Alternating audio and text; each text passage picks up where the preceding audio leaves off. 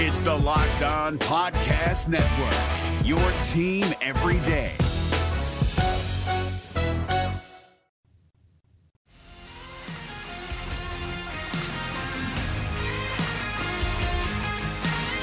Hey everybody, welcome in to the Locked On Orioles podcast, part of the Locked On Podcast Network. As always, I'm your host, Connor Newcomb. We hope you enjoyed yesterday's episode, part one of the 2012 AL Wildcard Game rewatch episode with Matthew Pyne.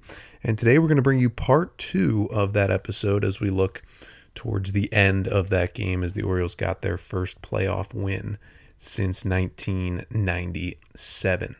But before we do that, a quick look at our greatest Oriole of all time bracket. In yesterday's second round matchups, we had Brooks Robinson defeating Scott McGregor, Melvin Mora over Dave McNally, Brady Anderson beat Milt Pappas, and Paul Blair over Miguel Tejada. So make sure to go onto our Twitter account at Locked On Orioles to vote in today's voting, the final group of second round voting in the bracket. We've got the 1 seed Jim Palmer against the 8 seed Mike Flanagan, 5 seed Al Bunbury against 4 seed Ken Singleton, 6 seed Doug DeCensis against 3 seed Frank Robinson, and one of our only upsets in the first round, the 10 seed J.J. Hardy against the 2 seed Mark Belanger. Remember, go onto our Twitter at Locked On Orioles to cast your votes for those final 4 second round matchups. And then tomorrow we start with the Sweet 16. That'll be Wednesday.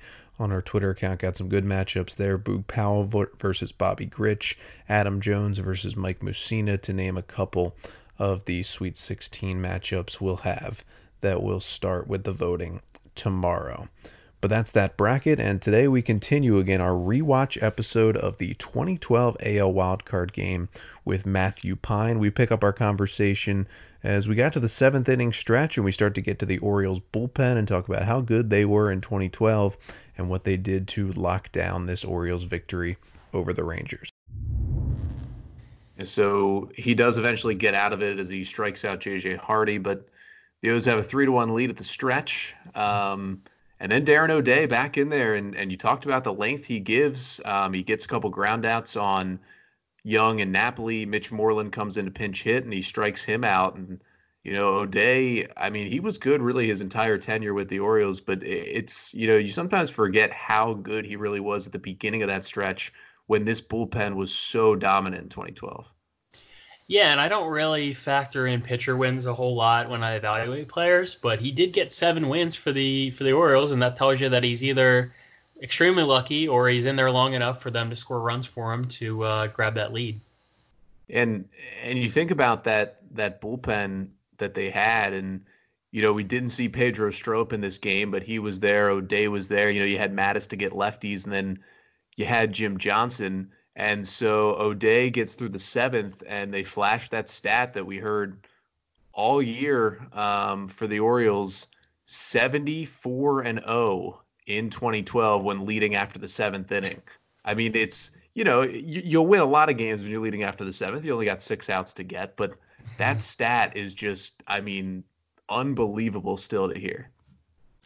Yeah, and it's for a team that really overachieved. I mean, if you look at their expected wins, it wasn't 93 wins. You know, they kind of got this ragtag group together and probably had no business being in the playoffs. But like you said, these crazy 74-0 wins, they won 11 straight extra inning games on the road. So it's just kind of one of those oddity years. But and it just felt like it was, you know, it was guys getting big hits and pitchers like Joe Saunders pitching above their level, but really seemed like all year it was the bullpen that really did it for him. I mean, those guys at the back end, and they had guys coming through all season who, you know, would pitch in different scenarios and get people out. But the O'Day, Strop, Johnson combination, I mean, it was maybe the best in baseball at that point. And that's why you win so many extra inning games as well.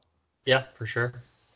So they get through the 7th with the 3-1 lead, and then an old friend, Koji Uehara, comes in the 8th. Of course, part of one of the bigger trades in Orioles history, at least it was for a couple years, that brought him Chris Davis and Tommy Hunter back in 2011. Definitely made me kind of look back on that trade again, because when Chris Davis was 50 home run Chris Davis, we were thinking, oh my God, what did the Rangers do? Now that he's this Chris Davis and Tommy Hunter is, I believe, no longer in the big leagues, but neither is Koji Uehara, the trade evens out a little bit more. But I would still say the Orioles won that one. Yeah, definitely. Obviously the production that Chris Davis gave you, along with Tommy Hunter and Koji in this game was, he's pretty lights out. He struck out the side and had a pretty nice showing. I think Orioles fans always love Koji, and he was. I think he was like you said, traded in 2010, or 2011. Was it 2011? I think 2011 deadline. Okay. Yeah. 2011, but he was in there, the beginning of the Buck Showalter era. So always had a soft spot in my heart for him. Yeah, and he probably, would have been another guy at the end of that bullpen had they held on to him in 2012. But they get Chris Davis and they get Tommy Hunter, and both of those guys were big parts of the team going forward. But he did face Chris Davis, and he came in, struck him out, and as you said, struck out the side, Davis, Jones, and Wieters go into the eighth. And then another guy who I almost forgot was an Oriole to start the bottom of the eighth, as Chris Davis, he did honestly, I got to give it up to Chris Davis before I mention the next guy. He had to play right field when Nick Markakis went out of the game. And if you remember, Chris Davis, he played a lot of third base when he first came over from Texas, but never did he play the outfield. And he was basically the Orioles' starting right fielder in important games because you had to DH Tomei, but you wanted him in the lineup. And, you had to play Reynolds at first base with Machado at third. So Davis was the guy who had to go out and learn right field, and I felt like he played it pretty well throughout that second half of the season. Yeah, he did. I mean, they didn't really have a whole lot of options behind him. They wanted to keep that bat in the lineup. Love to see Lou Ford making an appearance in this game. That was some pretty wild stuff, but especially a pinch run. But they didn't have a whole lot of options in the outfield at that time. But one of the guys who's just a part of this team and kind of not a ragtag group, but close to it, is Endy Chavez comes in to play defense in right field for Chris Davis in the bottom of the eighth as a defensive replacement. Endy Chavez was not a bad major leaguer, spent some time with the Mariners, but, kind of near the end of his time with Baltimore. And just another guy that you go, wow, that, they had Endy Chavez on their playoff roster and came, a couple pitches going a different way from the ALCS that year. Yeah, there's always a guy on the postseason roster. I remember 2014, it was Quentin Berry. You have all these kind of extraneous outfielders that you're going to carry with you on a playoff roster. So, in a pinch, as you would, you can use them to pinch run, maybe pinch hit. But, it's funny to see some of these names going back 8 years later. So O'Day stays on in the eighth inning. The stretch run for O'Day continues. Remember, he came in back in the sixth. He was already through an inning in a third, stays on in the eighth. David Murphy pinch hits for Craig Gentry, and he gets Murphy. Kinsler singles, and then he gets Andrus to ground out. So there's a runner at second with two down in a 3-1 game, and in comes Brian Mattis out of the bullpen to face Josh Hamilton. And if I'm not mistaken, was 2012 the year that Mattis made the transition from starter to reliever? Yeah, I believe it was. And obviously they saw what his splits look like from the left-hand side. So, he would be the perfect candidate to come in to face a one Josh Hamilton. Yeah, Hamilton was 0 for 9 in his career versus Brian Mattis coming into that at-bat, representing the tying run. Hamilton had not had a good day so far. And even the more surprising part, not just that he got him out, but he went fastball, 3 pitches, all in the strike zone. And the third fastball caught a lot of the plate, and Hamilton just swung right through 2 of them. And I mean, I've never seen a hitter that good who, remember, earlier that season hit 4 home runs in a game at Camden Yards, go down and look so overmatched by a pitcher like Brian Mattis. Yeah, you almost get the impression that he couldn't see the ball whatsoever. So, hey, benefit to us, I guess. Yeah, it definitely benefited the Orioles that Josh Hamilton was basically a no-show in this game as Mattis gets the big strikeout. And it's always funny to me because, the Orioles scored 5 runs and Saunders played so well. But it almost feels like, and I don't know if you feel the same way, that strikeout of Hamilton is like the defining moment or kind of the memory from this game. At least it kind of is for me. Yeah, if I had to pick two memories from this game, it would be the Hamilton strikeout and then the last pitch from Jim Johnson to end the game. I think, just Buck Showalter, he just really outmanaged Ron Washington in this game with some of the matchups. And you talk about that right away. I mean, Wash goes to his closer in the top of the ninth, trying to keep it 3-1. Joe Nathan, who was coming down to the end of his career there with Texas, comes into the game. Had been really good in the regular season as their closer, but one of those, kind of old school closer things where they might be amazing in a save situation, but they come in a spot like that, down 3-1 in the top of the ninth, and just don't have their same stuff. He walks Tomei, strikes out Reynolds, but then Andino just smacks a ball off the wall in left field for a big double. Now, it was interesting to watch. You talked about Lou Ford coming into pinch run. He didn't actually come in initially to pinch run for Tomei. Buck left Jim Tomei at first base there, and Tomei had no shot of scoring on that double because of his 42-year-old legs. Do you hate stepping on the scale? Maybe it's because you haven't met the right one. A company called Withings produced the world's first smart scale, and they are still the best. In fact, Tom's Guide rated Withings Body Plus the best overall smart scale in 2020. If you're looking to lose weight, willpower is key, but so is having the right tools. Withings smart scales are known for durability and an exceptional user-friendly design. Step-on and data from every weigh-in syncs automatically to the free app for iOS and Android via Wi-Fi or Bluetooth. Lots of smart scales don't have the Wi-Fi option, and it means you need to have your phone on you. But Withings Body Plus gives weight, full body composition, weight trend, even a local weather report. The scale can support up to 8 users and even know who is who. So here's the deal. You can get 25% off a Withings Body Plus right now at withings.com for a very limited time. Go to withings.com, that's withings.com/MLB to get 25% off Body Plus Body Composition Scale. That's withings.com/MLB to get 25% off Body Plus Body Composition Scale. Yeah, the broadcasters even mentioned it. They were questioning Buck at that point in time. They're like, he's not going to score on a double, so why is he still in the game?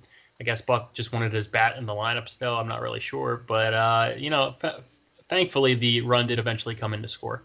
Yeah, you actually think about it, though. The Orioles' top two pinch running guys, Andino, already in the game. He had pinch run and stayed in at second. And Chavez was already in the game in right field.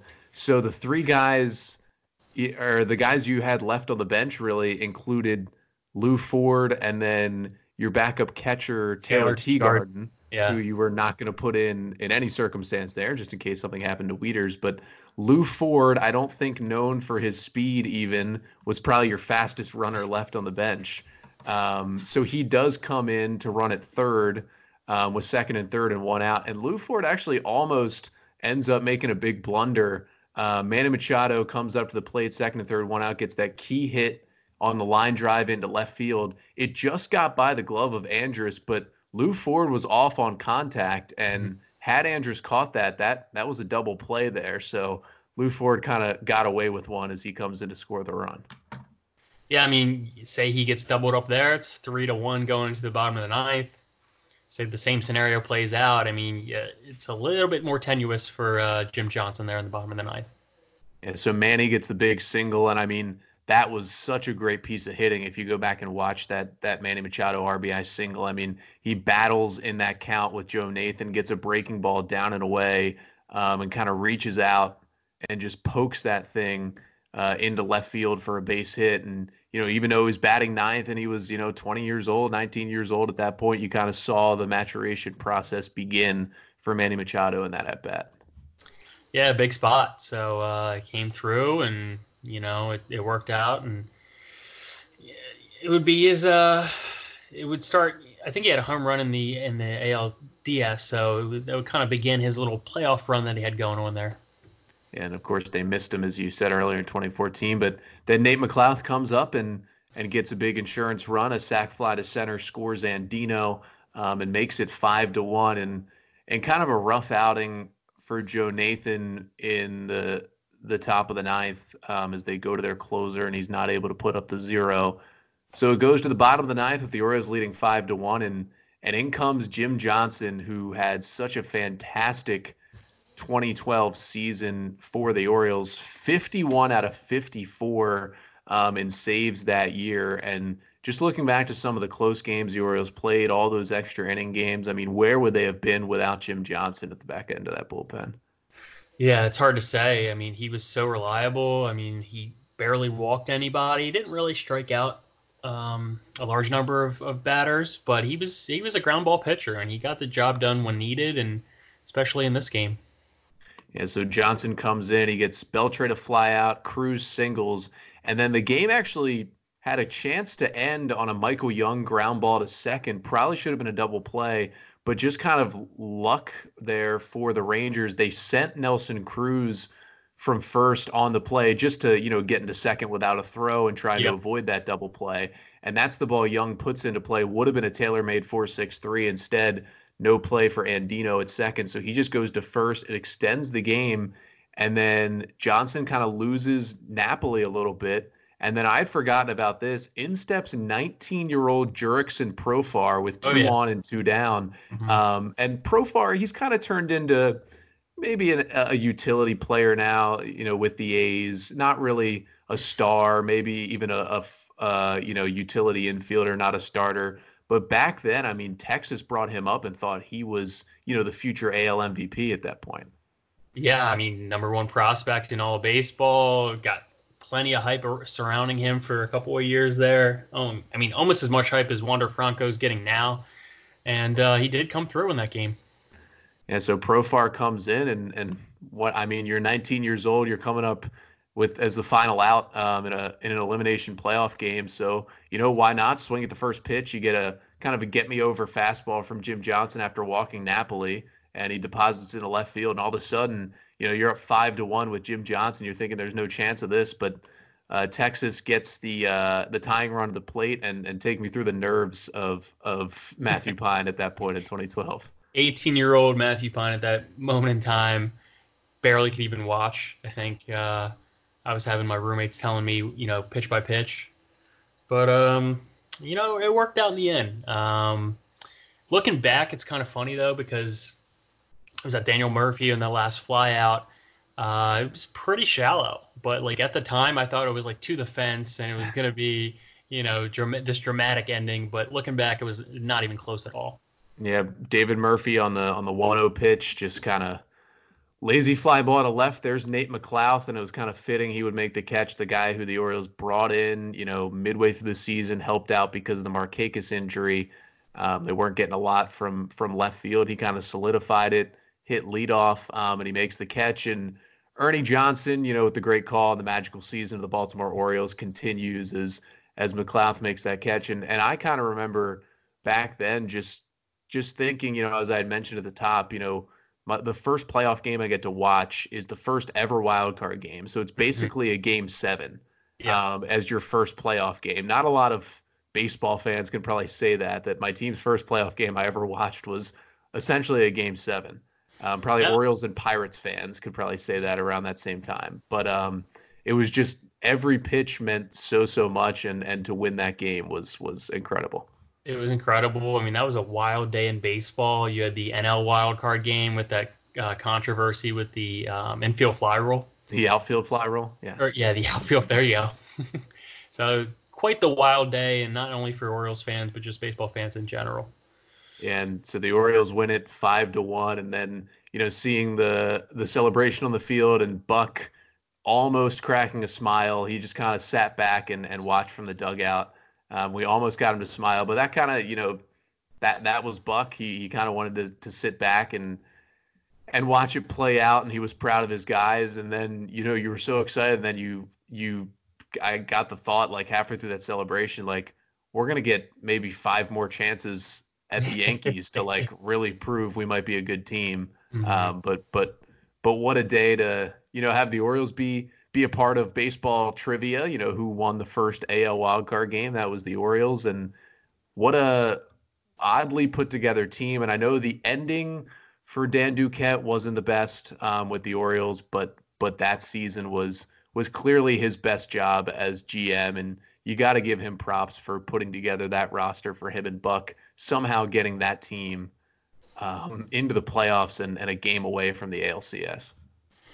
Yeah, I mean, all things considered, he had not a whole lot to work with. Obviously, J.J. Hardy was still there, and Adam Jones was still there, but he brought in some names, and obviously the Manny Machado move in August, September was really huge because that provided a big defensive boost, and Cal mentioned it during the game. They went from worst to first when Manny was brought up, brought a lot of defensive value and excitement to the team. Yeah, so that 2012 team, they win 93 games. They win that AL wild card. On a future episode, I'm sure we'll break down some of those ALDS games as well. We'll try to stay away from Game 5 and Nate McLouth hitting or not hitting the foul pole. But Matthew, that's what your podcast is named after. And before we let you go, tell people a little bit about that and what you've got going on and where people can follow you. Yeah, sure. So I host my own Orioles podcast called Nate Hit the Foul Pole, exactly what you just referenced. We actually have a breakdown if Nate did hit the foul pole in one of our podcasts. We do these in-between podcasts called Extra Innings. So it's separate from our regular episodes. We kind of did a breakdown, a slow-mo to see if he did in fact hit the foul pole.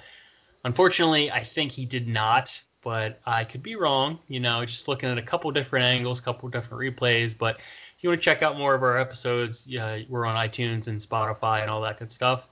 And if you want to follow me on Twitter, you can at mpyne, Pyne_. And so last thing before we let you go, the 2012 Orioles, where do they kind of sit in your heart as an Orioles fan? For me, 2014 was so special to win the division. But for me, the 2012 team is still the favorite team I've watched just from what they had to what they did. And I want to know if you feel the same about that team. 100%. They're my favorite ever Orioles team. Not the best Orioles team, but they're my favorite. And they brought the winning culture back to the team and the franchise. And the lasting shot that I have of that season is when Chris Davis picked up Nate McLouth after the one walk-off, ran him all over the field. And it's an image I'll never forget. So what a team in 2012, and our AL wildcard game rewatch. The Orioles beat the Texas Rangers 5-1 to move on to the ALDS. We thank Matthew Pyne for joining us, and Matthew, thanks for taking some time to, as we sit here without baseball, going down some very positive Orioles memory lane. Anytime. I appreciate you having me on. So again, our thanks to Matthew Pyne. You remember he's a writer for Utah Street Report. He has his own podcast, the Nate Hit the Foul Pole Pod. Among other things, you can see him all over Orioles Twitter. And he was able to join us to go through the 2012 AL wildcard game between the Orioles and Rangers. What a game it was, a 5-1 Orioles win. They advanced to the ALDS, where, of course, they would lose in 5 games in heartbreaking fashion to the Yankees that year.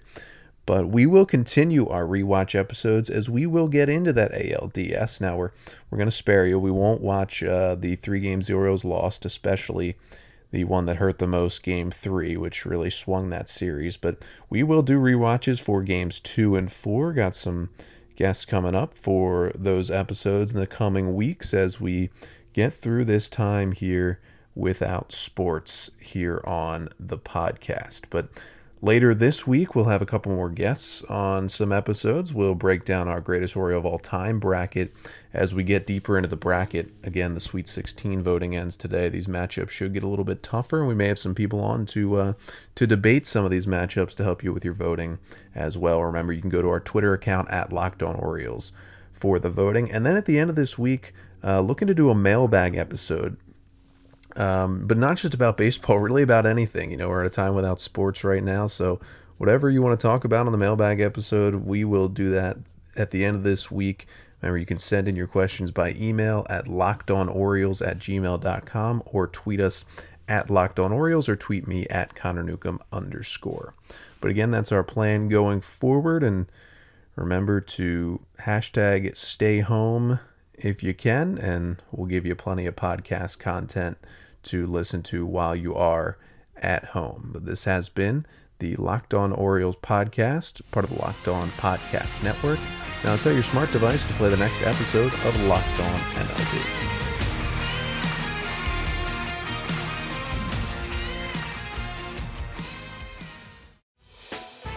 Hey, Prime members, you can listen to this Locked On podcast ad-free on Amazon Music.